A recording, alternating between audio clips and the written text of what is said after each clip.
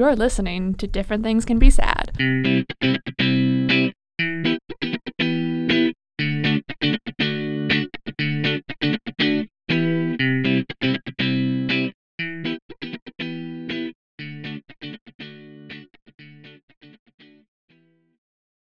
Hello and welcome to Different Things Can Be Sad, where it's cool to care about fake news and festivals. I am Yasmin Lomax. And I am Micah Hahn. And we are here with the 4th episode of Different Things Can Be Sad. Appropriately, our July episode. So there's like 4th of July, that whole connection in there. Did you celebrate 4th of July this year, Micah? I got home on July 2nd, which is, for those not in the know, Canada Day is July 1st. So and my best friend got home on July 2nd too. So we had a very Canadian 4th of July where we played ice hockey and hung out. Listened to Justin Bieber, and I wore my Canadian shirt, which is I like that one. It says I bleed red, white, and maple leaves. Did you drink from your Canada drink bottle? I didn't. Oh, that's something that happened. I will update you on my Canada drink bottle. The saga of my Swell bottle. Have you lost it? Because I found that thing like 3 times for you. I know, but it was confiscated. By the TSA? No, by the people at the Mets game. Okay, so Micah was in New York. If you haven't been tuning in, last episode we recorded and she was in New York. And since then, she was also in New York a little bit and went to the Mets game. And what happened? They confiscated it. Yeah, I was like, I asked my boyfriend John, and I said, "Do you think they'll allow me to have this water bottle?" And he was like, "Yeah, it's just a water bottle. It'll be empty. It'll be fine." And then we walked in, and this mean lady from Queens was like, "You can't have that metal water bottle." And I was like, "Oh, but it's empty." And she said, "We can go put it in your car." And I was like, I don't have a car. Who do you think I am? I took the subway. So I had to give it up. I'm like, did you get it back? No, it's gone. It's somewhere in Queens. It's so sad. The worst. Well, that's very upsetting. I have been having a slightly better time than that. I haven't had any drink bottles confiscated. Last time we spoke, I was in Ireland interning, so I finished up my internship, which was really great, and we had a bit of a party with the fam, which was also great. And then I flew first to Melbourne, and then the next day to New Zealand, where I spent a couple weeks camping about in winter. The weather was really good, actually. We got pretty lucky with that. And I had a great time. I survived the camping a lot better than I thought I would. I thought I would be freaking get me out of here, but I enjoyed it. And I did lots of cool activities. I did whitewater rafting and a crazy bungee jump thing. Which looked really cool.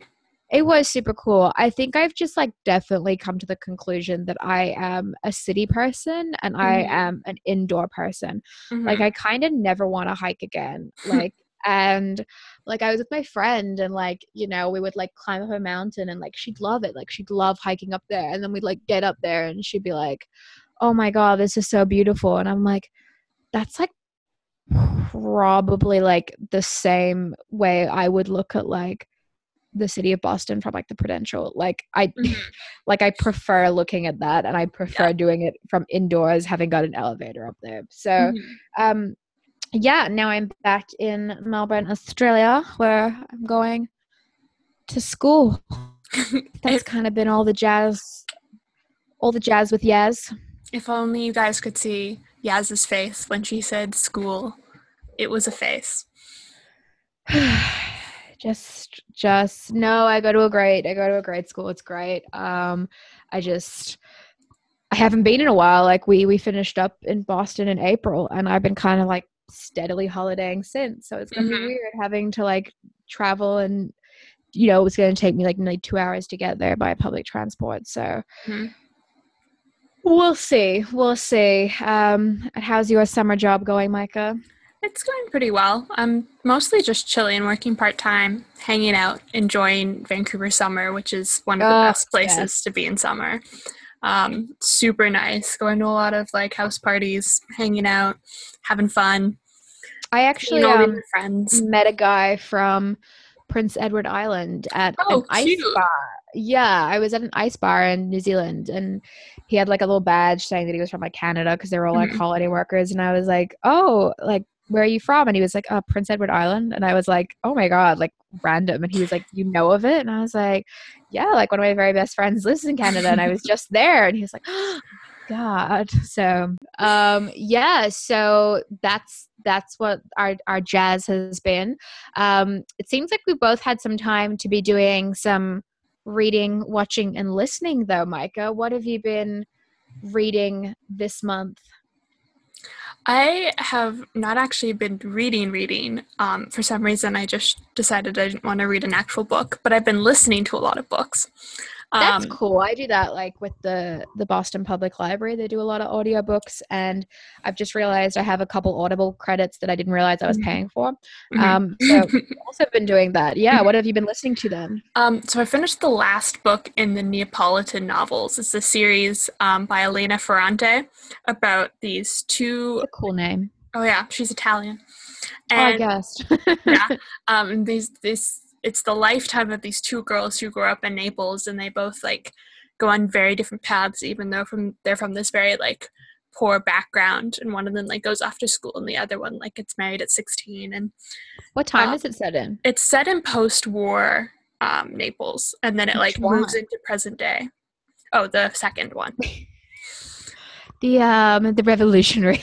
Like, And it's really awesome, and it's kind of the first book is called My Brilliant Friend, and it's on all of these lists of like the top 20 feminist books you need to read, because it's one of the oh, first great. of its kind to like really just investigate the lives of two women as like friends and as people. Really awesome. It's also really cool because Elena Ferrante is one of the world's most famous like pseudonyms. Like no one actually knows who she is. It's like a big mystery. And like in Italy, people have been trying to out her for like 20 years, and no one really knows like who this woman is, if she's even a woman, like anything. That's like, did you ever read those like fairy books, like the Ruby the Red Fairy and like Yeah. all those kind of ones? Yeah, and they were written by like a Daisy Meadows, and then it turns out that like, yeah, that's like 10 different people. Mhm. Like it's apparently with a lot of like children's series, like those big ones, like we have a few of them in Australia, like Zach Powers, and like there's like Total Girl Spies or something like that. Mhm. And like they're all kind of, yeah, written under like a pen name, but it's like Mhm. lots of different people. So maybe that could even be the case. Could be. There's Yeah, only four of them, and they're a very long book, so maybe, who knows. maybe. Yeah, so that was really good, and I started listening to the first one way back in like February on one of my first trips to New York while I was in Boston. And so I've been listening to these four books for the last like 5 While. months. And so it was really awesome to finish it. Would highly recommend. I don't know what it's like to read them, but listening to them been great. Yeah. And then I also started in New York, The Gentleman's Guide to Vice and Virtue I've by heard so many Mackenzie good Reed. things about that. Oh, it's like the book in YA that everyone wants to read right now. Yeah, right? Yeah. And it's awesome. It's set in like the 1700s, and it's about this gay boy as he like travels around Europe, and then like hijinks ensues, and they meet pirates at one point, and like kidnappers, and all of these random Fun. things. That It's so sounds much fun. cool. Oh yeah, I started listening to it. I was set loose on New York by myself, and I just kind of walked around for 4 hours, and I listened to 4 hours of it in one sitting. Whoa. Oh yeah, it was really Crazy good. cat. I know. I'm wild like that. Well, I will definitely have to get onto that. I've also been having a YA moment because I do enjoy a bit of YA. And I read Leah, or actually I listened to it as well. Mm-hmm. Leah on the Offbeat by Becky Albertalli. I Mm-hmm. believe I'm pronouncing that right. And she is the author of Simon versus the Homo sapien Agenda, which was I recently started made that today. Oh, awesome. Oh, Yeah. cool. Yeah, so that was made into the movie Love, Simon, which we actually saw together in Boston, and we Mhm. loved it. It was super, super cute. So this book, Leah on the Offbeat, it's not really a sequel, but it's in the same universe. They call it the Simon verse.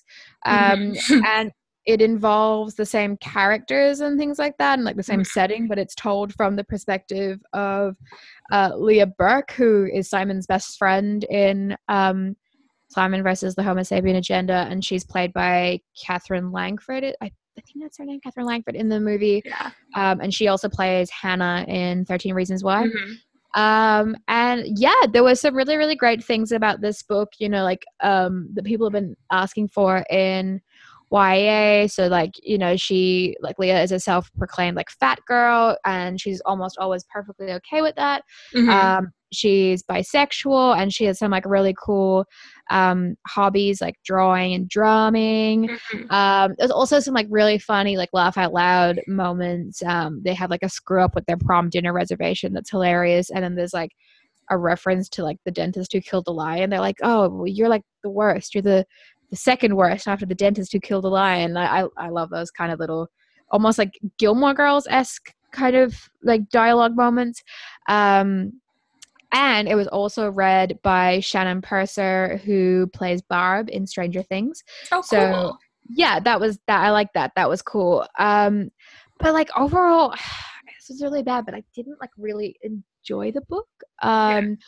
So like I think a lot of it was because I'd read some bad reviews before. Like I read it and was like maybe a little bit influenced by them, and like what they had said was that it felt a bit like fan fiction-y, like that, like people were like, I don't know if this would have sold by itself, or if it's just kind of like because it was, you know, due to the success of like Simon, and like it was, yeah, like it did read a little bit like, oh, I get to see my favorite characters again, you know, rather than like a standalone kind of thing. So that might be great if like you're really into that, because you know, like Simon and Bram from like Simon versus, like they're in it and they're great, and but like some of it, like I don't know, I felt like the plot wasn't very clear. There was like things that happened in Simon versus that was like completely undone, or like almost like retconned in a way. Like I think we talked about before how like in Friday Night Lights it's very much like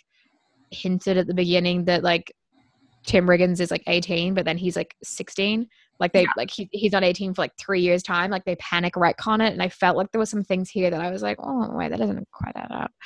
And then like some things were like really, really like spelled out for the reader, like very heavy handed. Like, you know, Leah was like, you know, she was talking about how she's like a heavier girl, or like she doesn't come from like a rich family, and it'll be things like, you know, she would like, it would just be very, very spelled out rather than like nicely hinted at for the reader to like infer. So I mean, it might be one you absolutely love. I know lots of people did, but it wasn't really what I was looking for. Have you ever read a book like that where you loved something else by an author and you didn't really feel their other works? Or I'm not yeah, I have. I actually really liked the actual book 13 Reasons Why.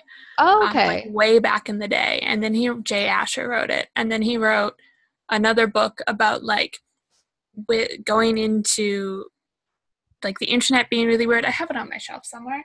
I can't find it because my books are double stacked. But yes, he wrote a second book. It was not very good. I wonder if I like reread 13 Reasons Why, if I'd like it. I probably wouldn't. Yeah, it's the hard thing with like changing perspectives and things. I never read it, but like, you know, the other Harper Lee book that they released, like a lot of people didn't like that. Go Tell It to the Watchmen. Yeah, that would have been a little bit disappointing. Like it's one thing if you didn't like, I feel like, you know, an early release and then you feel that they get better, but it's like, you know, hard when you don't really like the new stuff. A second what? Yeah. Like bands, I only like the old stuff. I feel like a lot of people felt like that with A Casual Vacancy. I never actually finished it. I couldn't get into it. No, it actually got real good the last like maybe 100 pages, but again, there was like 500 pages before that. That was like, I really like the mystery stuff, the Robert Galbraith stuff. I think that's fun. Oh, I didn't get into that, but it's very like very dark and like crime. I'll add it to the list for next month, I think. Yeah. Have you been watching much this month, Micah? Well, you know exactly what I've been watching. I do have a Google Doc. We are actually prepared for this. And I've been bugging you about it a lot. I watched True. I've been getting I was getting the funniest messages about this. I started watching and finished Big Little Lies. I think Yasmin mentioned this in like our first episode, how she was like, I watched this thing and it was so good. Yeah. And now here I am 4 months later. No, I was an old person and I rented it from the library because I'm back in Canada and don't have Amazon Prime anymore. Yeah, it's real sad. But yeah, so good. Kind of obsessed. I'm happy that they're doing season 2 only because I want more, but also like I understand that it kind of should have been its own thing. Yeah, like I'm confused where they're gonna go because like the ending of the series was the ending of the book. But yeah. Mm-hmm. No, it's great. I loved, like, while I was reading it, I was like, I really like this character, Ed, who is Madeline's husband. I was like, I don't really think you're supposed to have any particular feelings towards him, but I was like, I love him. And I was like, I'm not going to Google who plays him in the series because like I might be put off. And then I found out it was only the love of my life, Adam Scott. And I was like, I have like a sixth sense for him. I must have. So he was great. Who did you enjoy in it? I think Nicole Kidman was definitely my favorite character. Really? I think she had like so much, like as an actress, she had so much thrown at her that she had to do, and she did it so well. I found her accent slipped a lot. Oh, her accent did slip a lot. Like she'd be yelling at like her husband, and like she'd sound Australian, and you're kind of like, oh. But other than that, yeah, and she's so pretty.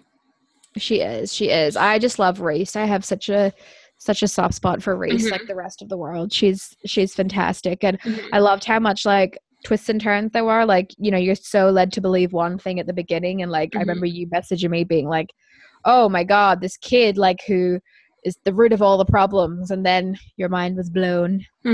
What I really liked about it is that for those who haven't seen it, you learn this very quickly, like at the very first 5 minutes, is that someone has been like murdered at this event. And then what they do is they take you back to before the event. But there are times when you're watching it where you just forget that a murder has happened and you're just so invested in what's currently happening. You're still interested. You're still like, oh, these people's regular lives are somehow so interesting. And you forgot that, like, this ends in murder. And then you remember and you're like, oh, right. Oh. This is the thing. So, yeah. That was great. So good. Have you watched anything else? One thing I watched while I was still in New York, which I only mention now because I love Boston and Yasmin loves Boston, is do I? I don't think anyone knows that. I never talk about it ever. I never ever say anything about it. I probably hate it.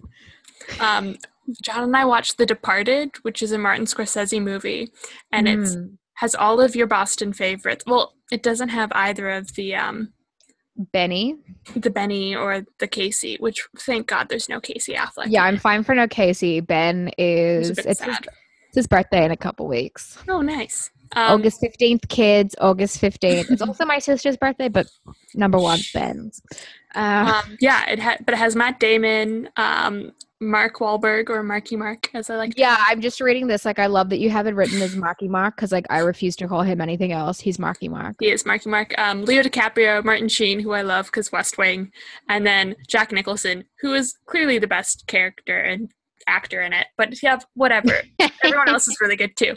But it's about like these two parallel stories that like interact, obviously, of Leo DiCaprio, who is an undercover cop in like the I guess Irish mob in Southie, and then Matt Damon, who is part of the criminal gang but is working in the police undercover. Not Matt Damon. No, Marky Marks was like literally a bad person in South Boston, like as a young person. So I feel this is like a little bit close to the bone. He plays a cop in this. That's a change because I think he was getting freaking arrested by them. He was actually nominated for Best Supporting Actor for his role, which is pretty cool. I don't think he was the best person in it. I think so many people were better. But anyways, it's so good. And like there's so many iconic Boston landmarks.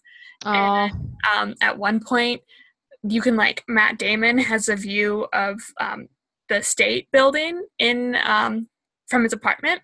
And so after the movie, I was like, John, where do you think he lives? Like, clearly he doesn't live in Beacon Hill, but maybe he lives does he live on the freaking Common? Like, what? I know. It kind of looks like he lives in the Common, but I think he lives, like, in downtown. So, Right.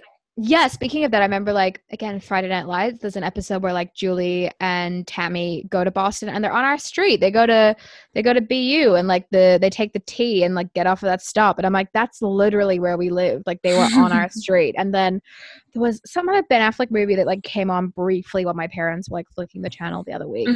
And like he was like walking to like a dry cleaners or something, but like as he was like walking down the street, I was like, I literally know where that is. And like my sense of direction is bad, but my love for Boston is like so huge that I was like, oh my God, that's like right up by the Bunker Hill Monument. I was like, I know exactly where that street is. And I was like, God, I've been living in this town in Australia for like 10 years and like people will mention a road and I'm like, I don't know where that is.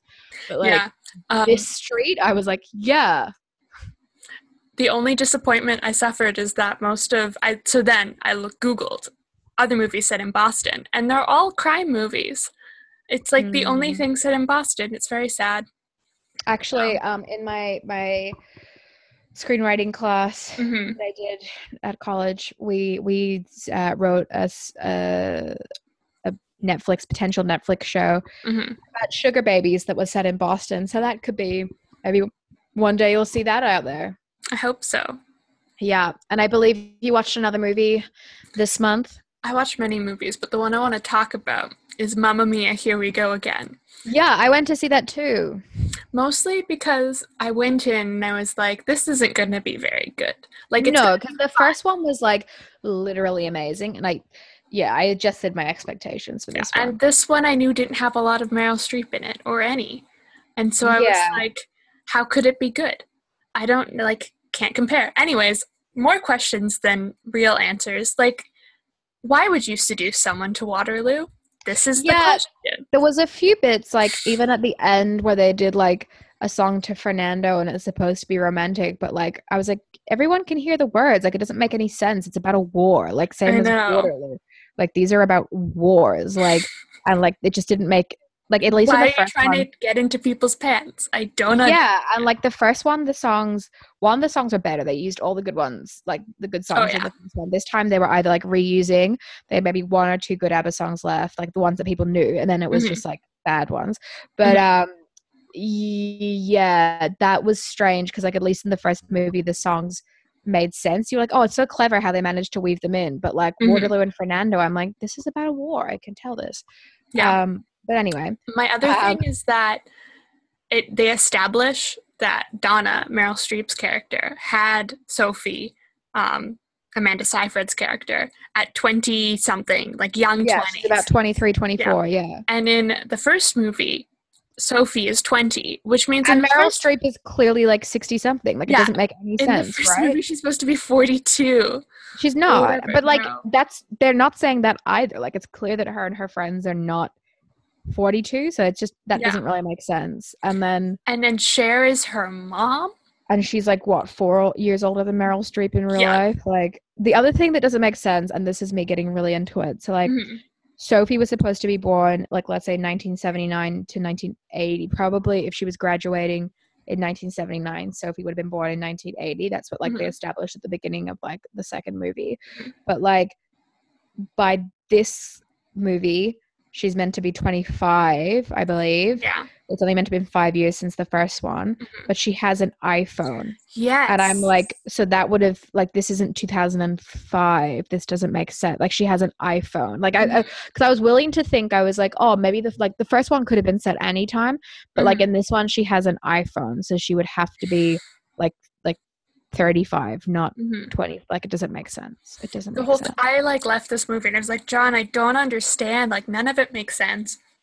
And you're supposed to suspend disbelief for it, but I don't know. Yeah, I thought it was like fun. Like I liked the sing along at the end and stuff, but like it wasn't as good as the first one. There were people in the theater who loved it. One woman cried. Like, I could audibly hear her crying behind me. I got a little teary at a bit, but like, it wasn't really... Bawling? No, and also, I'm sorry, no one was laughing when Pierce Brosnan was singing, and I was like, guys, this has been like... so funny. It's been a meme for like 10 years of everyone laughing at Pierce Brosnan singing, and then like literally no one was laughing, and I was like, why are you all so boring? But whatever. Yeah, I have also been having some screen time. Hmm.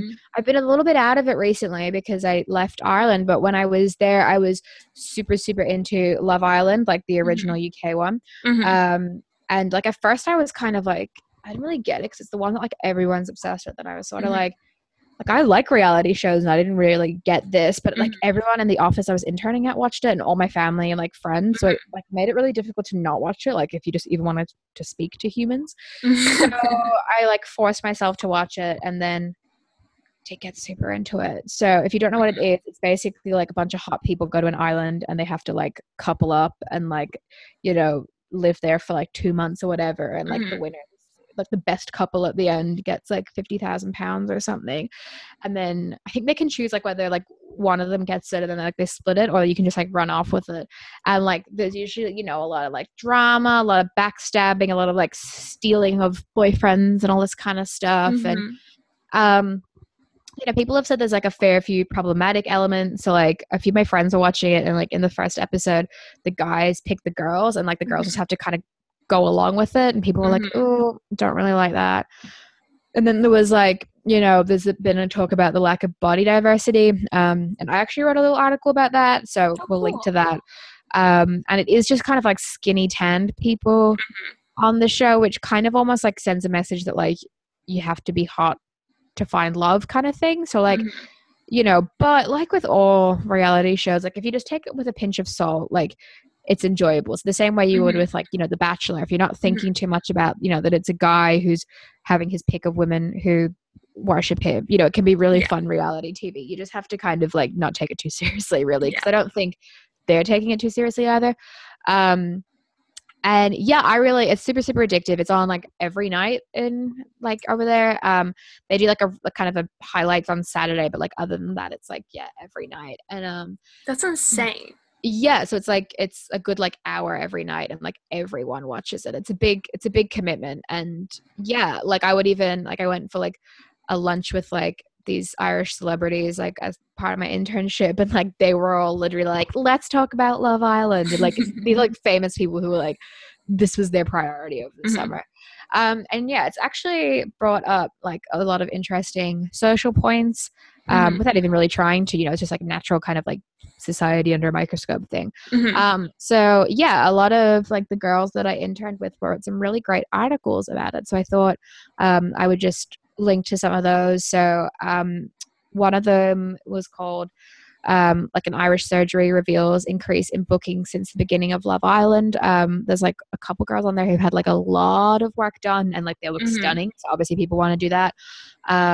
And then there's Love Island viewers saw a different side to Alex last night and they didn't like it.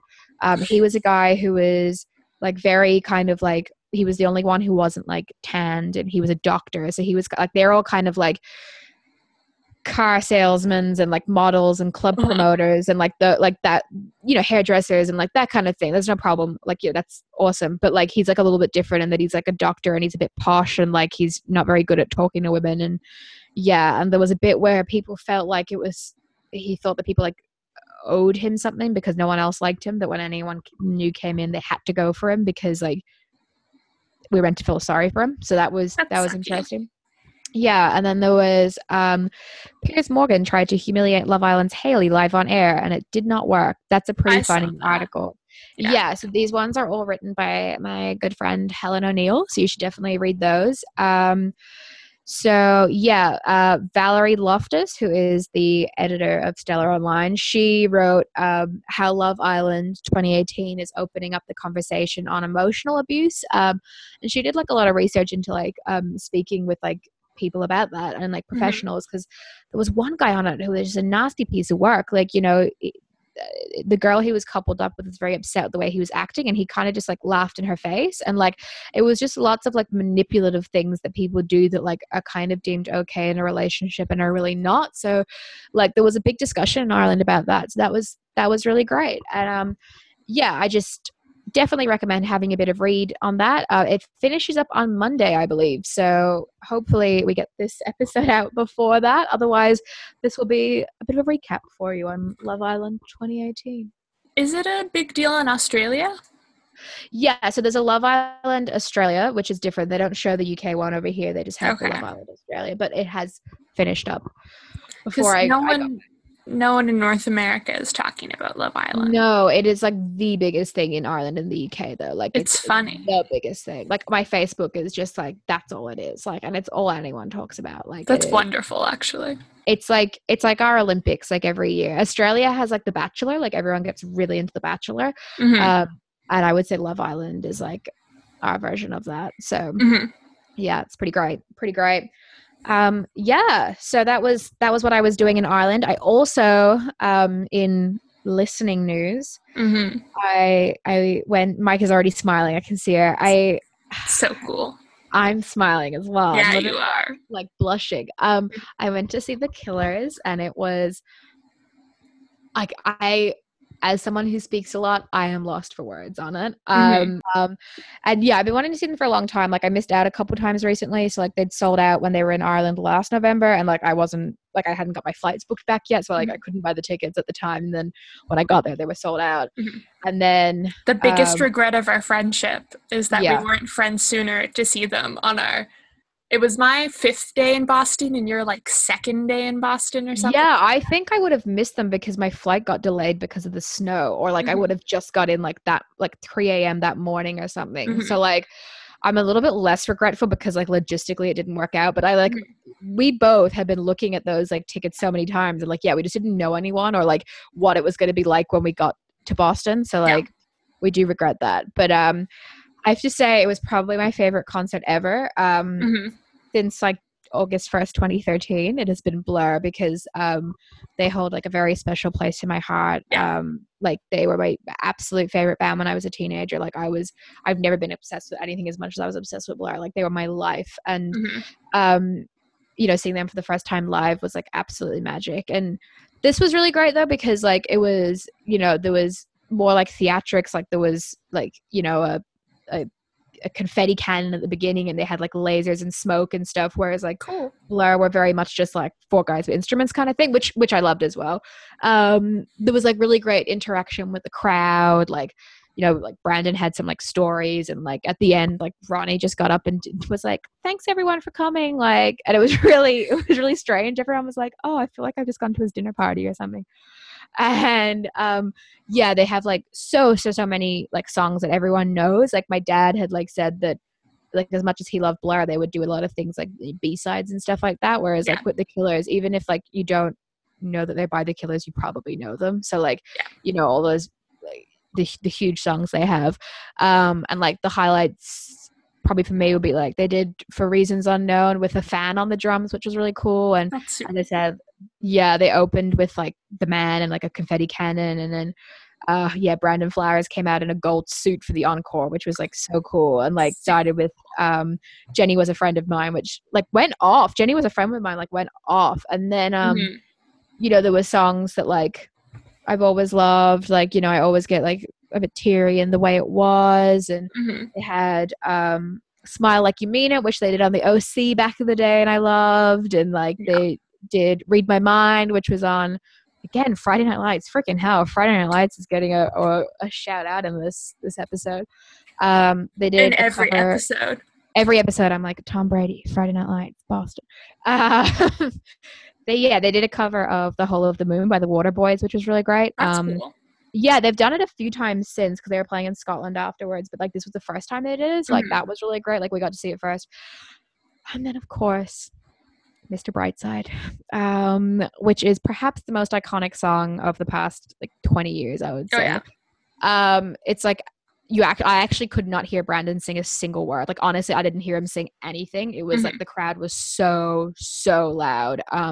Like when I'd seen like Song 2 and like Wonderwall performed live, like more intense than that even. Like it was crazy. And one of my friends like recently called it the millennial Bohemian Rhapsody, and I think that's like it's so true. It's like it's honestly like the most iconic time of our life, like song of our lifetime. And I think that's really great because there's been lots of equally as catchy songs that are just like pure trash, and like we actually picked something good. Like as a society, we picked a good song to make the song of our lifetime. And like I've never met anyone who would doesn't like it or would get sick of Mr. Brightside. And that's the thing, is that it's like the karaoke song for white dudes.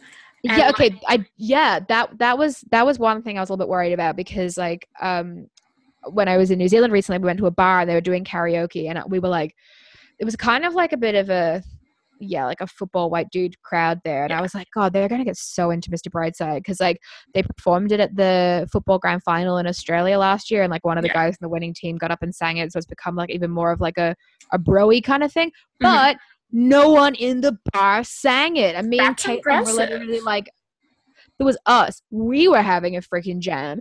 There was like one other guy singing, and then freaking like Hey Baby and like Cotton Eye Joe came on afterwards, and like everyone got into that. And I honestly, we were like, we're leaving. We left because people didn't get into this. And like, yeah, it's annoying that it's become a bit of like a broy white dude thing. But yeah, there's some other like, there's been a lot of think pieces about it. So because like it's kind of bizarre, because like at the time of the release of Mr. Brightside, I have a lot of like thoughts on this. But like somebody told me it did a lot better. Like that was like their second single, and that got to like number 3 or something on the charts, and like Mr. Brightside only was like number 10 and then like dropped off. And like on that vein, like when I saw The Killers, they were supported by Franz Ferdinand, who also released their debut album in 2004, and NME, which was like the big like indie music magazine in the UK, they gave like Franz Ferdinand the second best song of the year for Take Me Out, and and I think the number 1 album of the year, whereas like Hot Fuss was like album number 13, and like Mr. Brightside was like song number 4. Almost a perfect album. I think it's probably, I've been thinking about this a lot. I think they're all singles. I think you could conceivably release everything as a single. Oh yeah. Like I would say like my favorites would be like On Top and like Believe Me Natalie. But like, and like Jenny Was a Friend of Mine is like a fan favorite, but like there's no weak points. Like it's all, I think it's like one of the most perfect albums of ever. So yeah, but they thought Franz Ferdinand was better, and it's like funny that it worked out. Yeah, it's funny that it worked out with like the Killer song becoming like far more iconic, and then them being the headline act 14 years later.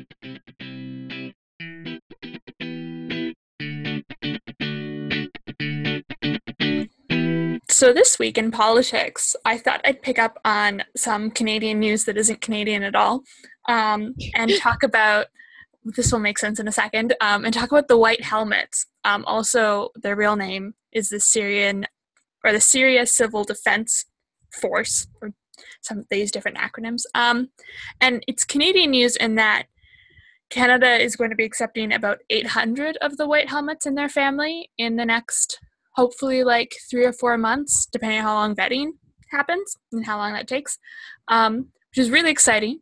So I thought in this episode I would talk a bit about who the White Helmets are and why they're important, and why their name might sound really familiar to you, but you might not totally remember where you've heard it. So I have to say I know absolutely nothing about this. Like I mean, like literally nothing. So I'm really excited for this. They're really, really cool. And yeah, they're awesome. So unfortunately, we have to get into one of the most complicated things that has happened in the 21st century, which is the Syrian civil war.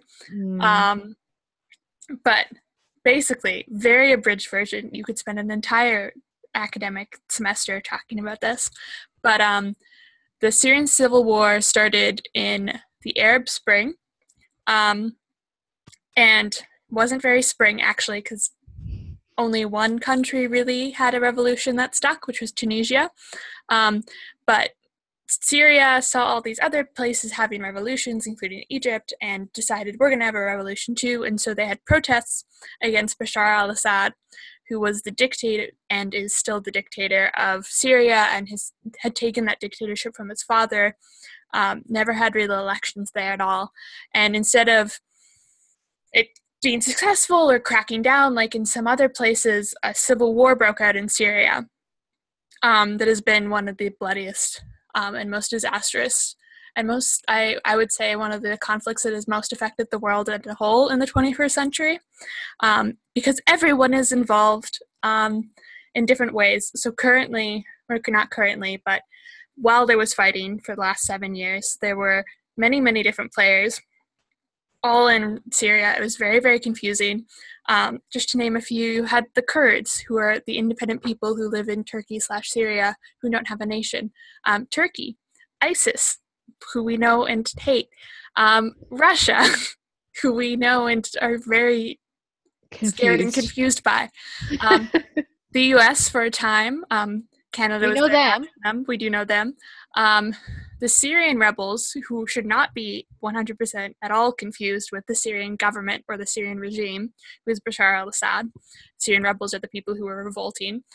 Iran was there for a bit, and because Iran was there, Israel was also kind of there, but not really. If you say that they were in the Syrian war, they'll get mad at you. So they were bombing things, but only when it was Iran and Hezbollah. Very confusing. Basically, huge humanitarian crisis, millions upon millions of refugees fled Syria, caused insane political change in the world. And then, in amongst all of this, like destruction, chaos, awfulness, come the White Helmets. So the White Helmets are these civilians, Syrian civilians, who take it upon themselves to save people from the destruction. And they don't care who they're saving. They will save anyone who's in harm and who's been hurt. And they don't care who destroyed anything. They're just trying to reduce the loss of life. They're really awesome. And their slogan is, to save one life is to save all humanity, which is a Quranic verse.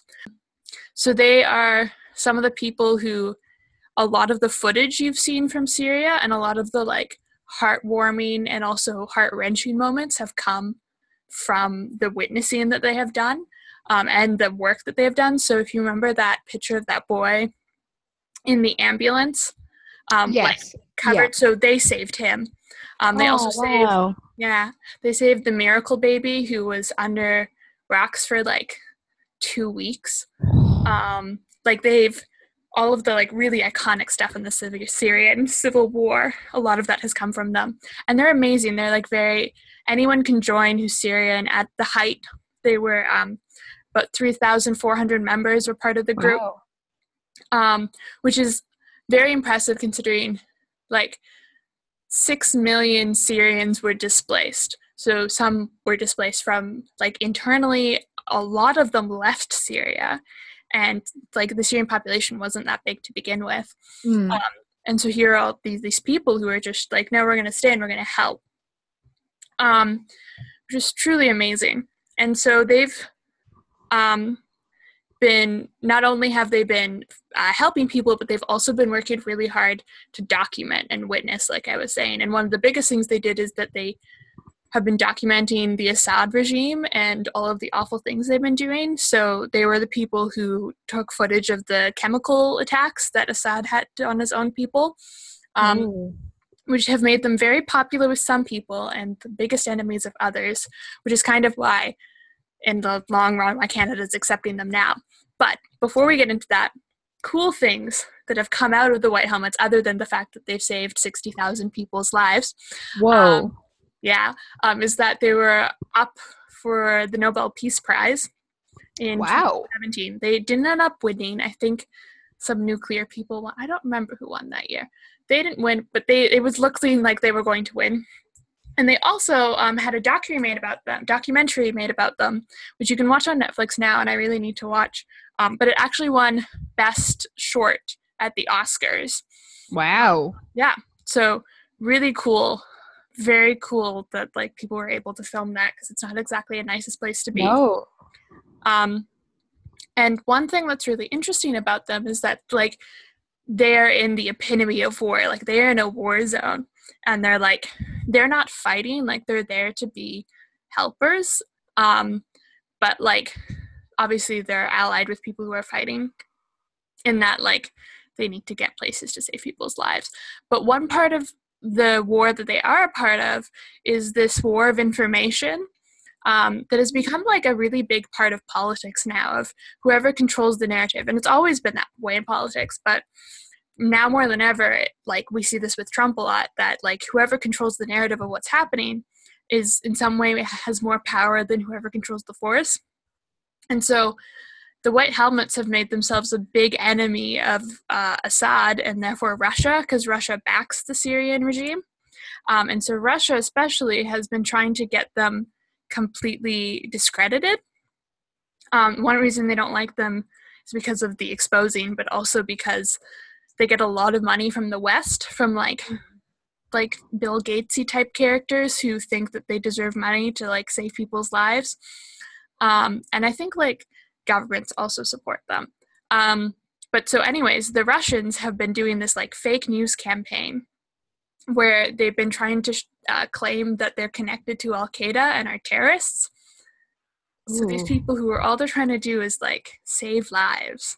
And they're getting accused of being terrorists, which I think is really interesting and is interesting, especially because it's not just like in Russia and in the Middle East that these rumors have been spreading. It's been spread also by people like Alex Jones of InfoWars. Do you know who that is? No, I don't. So he's the guy who thinks that the Sandy Hook massacre is fake. Yeah. Okay. Now I'm on board. Yeah. It's a super American. He's part of like the alt-right American culture that's happening right now, and he's not like he's not Russian at all. He is purebred American. Right. So it's really interesting, and I think it shows that like stepping back from the white helmets that we need to be a bit more aware as like members of the world and citizens of like how we consume media, and like if we had only read certain things, and especially with like things that are far from our borders, that we might believe what the Russians are telling us, because we don't necessarily know it's from the Russians. It's from like people from our own countries. And like part of our responsibility, I think, as people who like live in the world and affect the world in like important ways by voting and by living in society, like we need to know that not everything that's coming to us is true right now, more than ever, which is scary. It is, yeah. It's an interesting time to like live and see what's happening, and I think that we've seen that a bit through like all of the things we've been trying to cover on this podcast with politics. Like with the Irish referendum, there was a lot of fake news that was happening. Yeah, exactly. Yeah. And sometimes there's like different types of being critical, but this is like a very important thing. So that's your PSA for the day. Woo woo. So why are we talking about the white helmets right now? Other than that, heroes who aren't completely unsung, but probably a bit unsung in the West should be talked about. Unfortunately, Syrian civil war coming to a close, which sounds awesome, except the regime is winning. So Russia and Assad are taking over the entire country. ISIS is gone for the most part, which is good. No one likes ISIS. We can all agree on that. But Assad and the Russians have really been taking over, and they've just taken the like main stronghold of the rebellion where a lot of the white helmets were living, and they've struck pardon deals with the rebels, but they're imprisoning and torturing the white helmets that they get because they say they're terrorists. And so the West finally came together in the midst of like Trump saying that everyone is evil and how he hates NATO and the EU and Canada and all of that. They recently had a NATO conference in Brussels, and it just so happened that this was right when Assad was storming Damar, which is the city where they all were. And so NATO very quickly organized together and got the help of Israel, who doesn't like to interfere, got the help of Israel to get 800 of the Syrians who were white helmets with their families, or more than 800, out of Syria and into Jordan, which is amazing. And it was like, they're going to make a movie about this because it's insane. They have to make a movie. Because it happened, like Argo. I know. It happened late on a Saturday night, like in the middle of dark, and they were like hiding from the Russians and from the Syrian government, and also from ISIS, and like had to like get all of big day. Oh yeah, all of these countries work together to get these like brave men, women, and children out. And then now they're in Jordan, and Jordan is not a place where you want to live for the rest of your life. And Jordan can't take more refugees because, fun fact, the population of Jordan has doubled because of how many refugees come in. Yeah, it was a very small and very poor country to begin with, and it has not been good for them. That's a different story.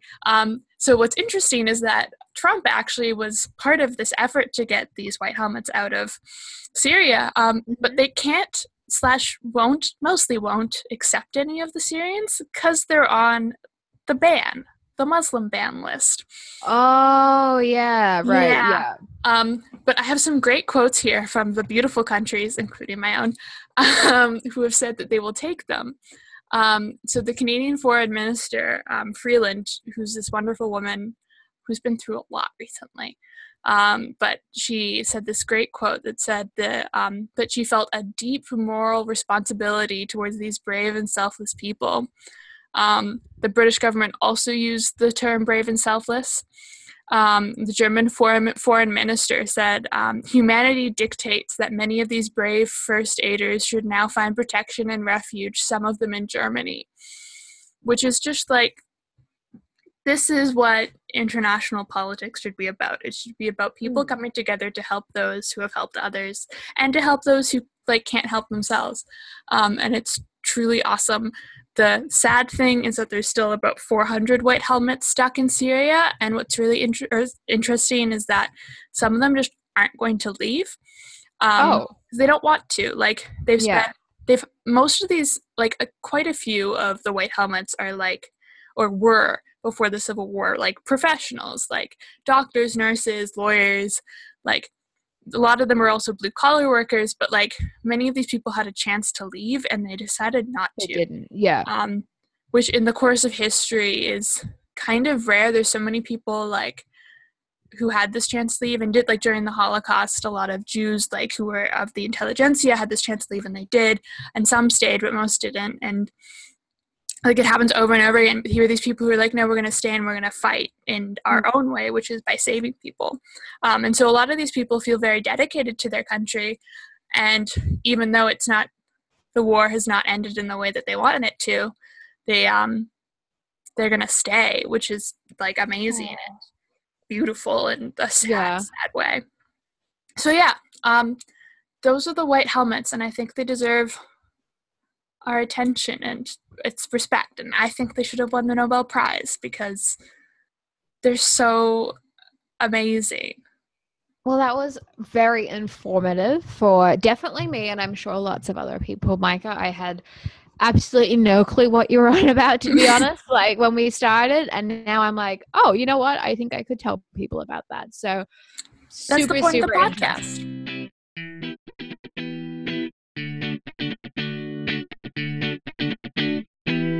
I guess now it's time to educate you about something. And so that's excited. something is the World Cup. And I'm probably the worst person to do that because I don't like sports. Here we go. Yeah. So this is going to be in a little bit of a different way. I don't want all the broy white dudes listening to this to be oh my God, a woman who hates sports is going to talk to me about sports. No, I'm not going to do that. It's been a big thing, especially in Ireland. We were in a very similar time kind of place for a lot of the games. It was a big thing. My dad put a TV outside and a couch, and people would come over and watch the games. And sometimes Love Island had to get postponed an hour because of the game. So wow, it was the biggest thing. And then being so close to England and how far they got, it was the World Cup kind of dominated the summer. So it was Love Island and the World Cup. That was the summer. So there was a big pop culture focus on it as well. And that is what I am going to mainly speak about. But to do a bit of groundwork. I thought I could use a footwork pun, but I don't think that's appropriate. I don't think it makes quite sense. Anyway, 2018 World Cup was set in Russia. The World Cup is held every 4 years. So we had 32 countries competing. The first game was between host country Russia and Saudi Arabia on June 14th, and that was the first of 64 games. Yeah, so there was a lot of I remember when we went to see Gorillaz, people watching the game on their phones and stuff like that. You have to squeeze it in when you can. And that all culminated in the final, which was held on July 15th. Between France and Croatia. So Croatia were in their first ever finals. That was very exciting. our very good friend Vibica was in Croatia at the time, so we'll give her a little shout out. Mm-hmm. But in the end, France won 4-2, so pretty high scoring for a final. Mm-hmm. For any game really in soccer. Yeah, Who were you football. going for, Micah? Not in the final, even just in the whole tournament in general. I don't know. All I You know, don't I didn't get into actually it. watch that much. All I know is that I had It's Coming Home stuck in my head for 3 days straight. Don't even. I've had that the past 3 days now, and I'm like, why now? It's I know. done. No, We will after get it on wasn't to. coming home anymore. Yeah, right. Yeah. Well, we'll get on to It's Coming Home because I have a lot to say and sing about that. Yeah, I was an Iceland girl. I just thought it was so lovely that they got in, but they Mhm. did get knocked out fairly early, despite a surprising draw with Argentina, which gave me some hope. But yeah, so that's who I was going for, Iceland. More importantly, though, who are the celebrities going for? Um, yeah. So Reese Witherspoon, she was tweeting messages of support to lots of teams, Mhm. but she did seem to have a soft spot for England. She had like a fair few messages of support for them, and then in the finals, she was a France girl, and we did post a picture on our stories recently of her and drinking some French wine with her French bulldog and her like stripy outfit. So that was Cute. pretty great. Justin Timberlake screened an England game at one of his London shows. I think there was like an That's overlap cute. there, so they just watched that. I think it was the one they lost though. So yeah. And then Drake appropriately thought football was coming home, so he was like, Mhm. "Hey, just hold on, it's coming home."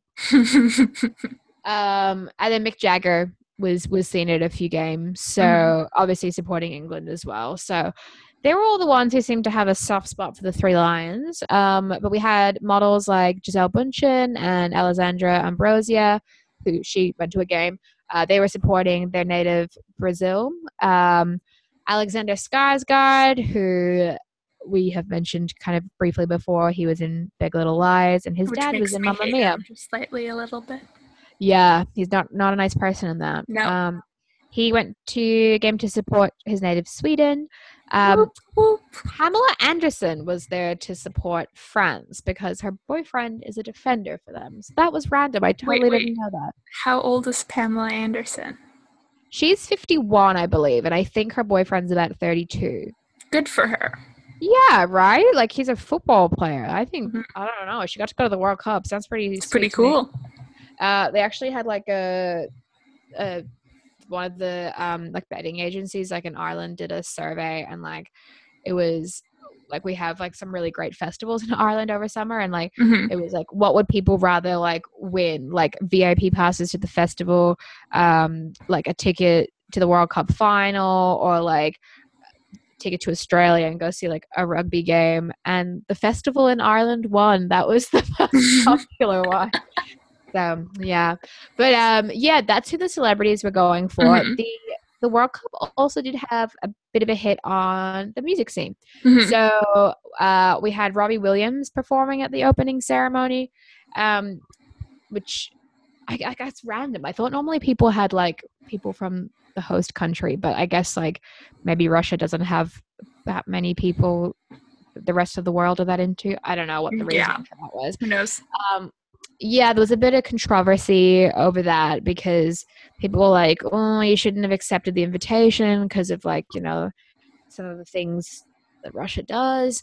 And there was another controversy when he flipped the middle finger during the performance. And everyone's, again, not quite sure why that happened. And I think Fox News maybe had to apologize for that because, yeah, that's not meant to happen. And then Will Smith performed at the closing ceremony. Like I just forgot that he was a Musician. first. Yeah, like that feels like so long ago. It feels like such.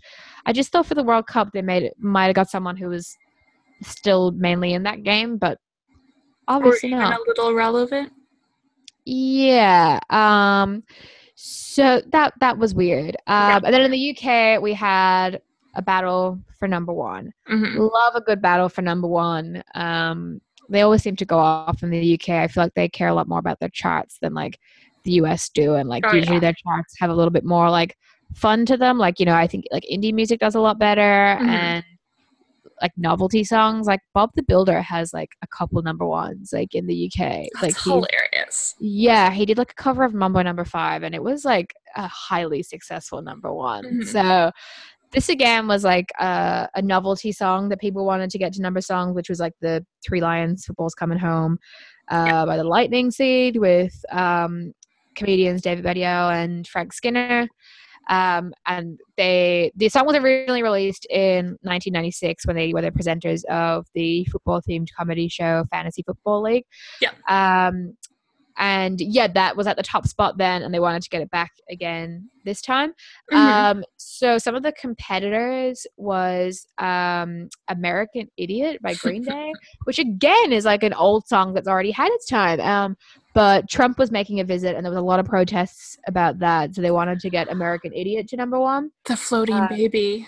Did you see it? Sorry? It's beautiful. They had a blow up of Trump as a baby. Oh my God, stop. Yes, politics at its finest. They had a lot of protests there over him. So yeah, they wanted to get American Idiot to number one, which I think would have been pretty cool to have like two old songs like in the race. You know what I mean? Like it's 2018, and we're like having one from like 1996, and like when did American Idiot came out? Like early 2000s. So yeah, and then but I think like the real competitor was like Shotgun by George Ezra. And he actually tweeted that he wanted like Football's Coming Home to take the crown, and it eventually did. So that was exciting. It did that was after the loss though, so I think everyone was just like, we'll support it anyway, and then it did slip off the charts like quite quickly. I think people were too sad. Yeah, probably. Yeah, it's coming home. Like you don't want to hear that when you know it's not coming home. Yeah, also it came up in my Spotify playlist recently. Like, you know how Spotify can like tells people like what you've been listening to. Like there's a tab that's like most recently listened like artists. Like like what's mine at the moment? Yeah, there was a one stage where it was like it had like that I'd been listening to like that, and I was like, oh my God, no, don't tell people that. Like I'm gonna have my like Irish credentials taken away. Yeah. So at the moment, it's not embarrassing. That's fine. I can deal with that. I'm still a little bit embarrassed. I'm not going to read it out, but okay. That's like remember when like Snapchat friends was a thing, and like if you had someone like inappropriate as like your Snapchat friend, you'd have to like fire off a bunch of like snaps to other people. Like see, you could just bump them off. I felt like that's what I felt like with this, but yeah, the song did get quite memed, which was exciting. Some good ones. Personal faves was, you know, the scene in Friends where Marcel puts on the "In the Jungle." That was like his song, yeah. And then like the boys have a bit of a dance to it. This time he puts on "Football's Coming Home." There's like the bit in Shrek where like Shrek and Donkey go, and there's like the little wooden figurines like doing the that was it. A personal favorite is Hugh Grant dancing in Love Actually in Downing Street. So they put it on that, and it worked really well. So another kind of music-y, kind of politically World Cup thing that happened was the Pussy Riot pitch invasion in the final. So Pussy Riot's so cool. Yo, if you don't know, Pussy Riot is I'm reading this straight off Wikipedia, Russian feminist protest punk rock group based in Moscow.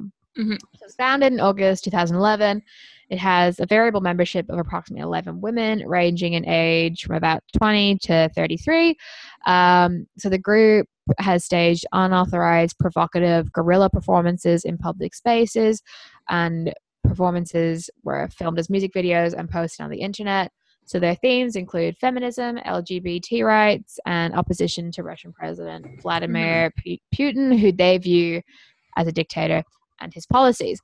So they got pretty famous a few years ago. You probably remember when they staged a performance inside Moscow's Cathedral of Christ the Savior. So that was in 2012.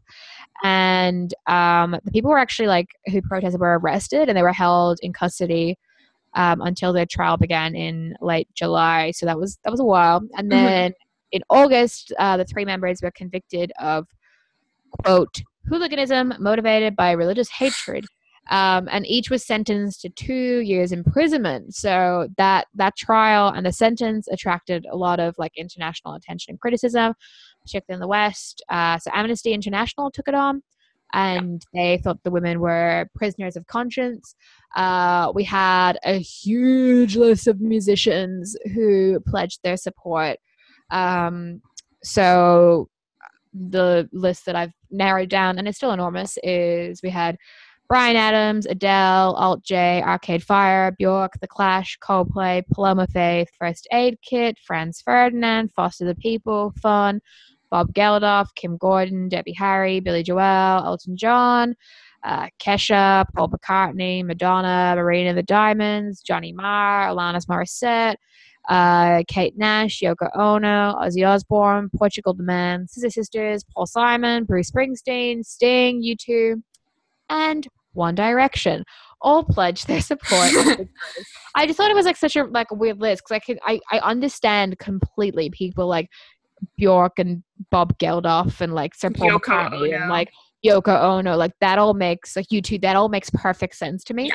And then One Direction's a little bit random, because I'm especially also like 2012 One Direction. I was just about to say, one, that was like their biggest teeny bopper phase, and two, I'm like, how old were they at the time? Like, were they old enough to be like legally pledging like support? You know what I mean? Like they were like Pussy Riot.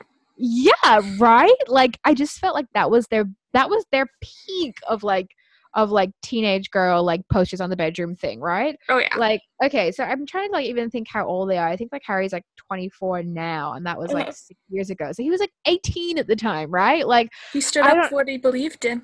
What a babe. This is typical Harry. You know, it doesn't surprise me of Harry. This is typical Harry behavior. He's incredible. I love him so much. Mm-hmm. But the current situation, sorry to just go on wow, One Direction were like eerily woke for 2020. Which they were, and I don't know why we didn't hear more of it. Like we probably should have had like 14-year-old girls like protesting more, like considering bizarre. Anyway, so like this situation, the one that is relevant to 2018, a pitch invasion at the World Cup final. So that's, you know, it's pretty crazy to have a pitch invasion anytime, anywhere, but like Pussy Riot World Cup, Russia, crazy. So the people who did that, they barged on the field, and they were sentenced to 15 days in jail. So they were dressed as police officers, and came on during the second half of the game between France and Russia. France and Croatia. Sorry, Croatia. And yeah, like I remember reading a thing that one of them was saying that like they found it really easy because like Russian people have they really like respect authority. So like once they were dressed as like police people, there wasn't really much like questioning of like why they were getting so close to the pitch.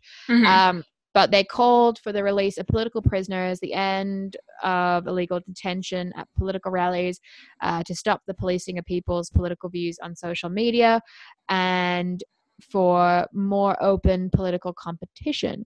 So yeah, it was pretty crazy for the players. Even like one of the women high-fived one of the French players, so that was probably a little bit, I don't know what repercussions he had for that. But what the Croatia defender, I'm sorry, I'm not saying any of these people's names, not because I don't care about football, I'm not respecting them, but I'm going to absolutely butcher it. It's out of respect to not say them. Yes.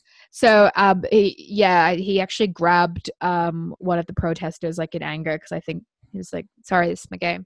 But yeah, that was pretty, that was a pretty crazy thing that happened. So yeah, the World Cup definitely had a big pop culture effect, I guess, you know, from things like celebrities all getting involved on social media to a big music scene, and then this whole Pussy Riot thing. So definitely super political too. Yeah, we're gonna have to wait till 2022 to see what happens next time. See if the podcast is still around. My Love Island obsession, like doing the voice and everything. That's how into it I am.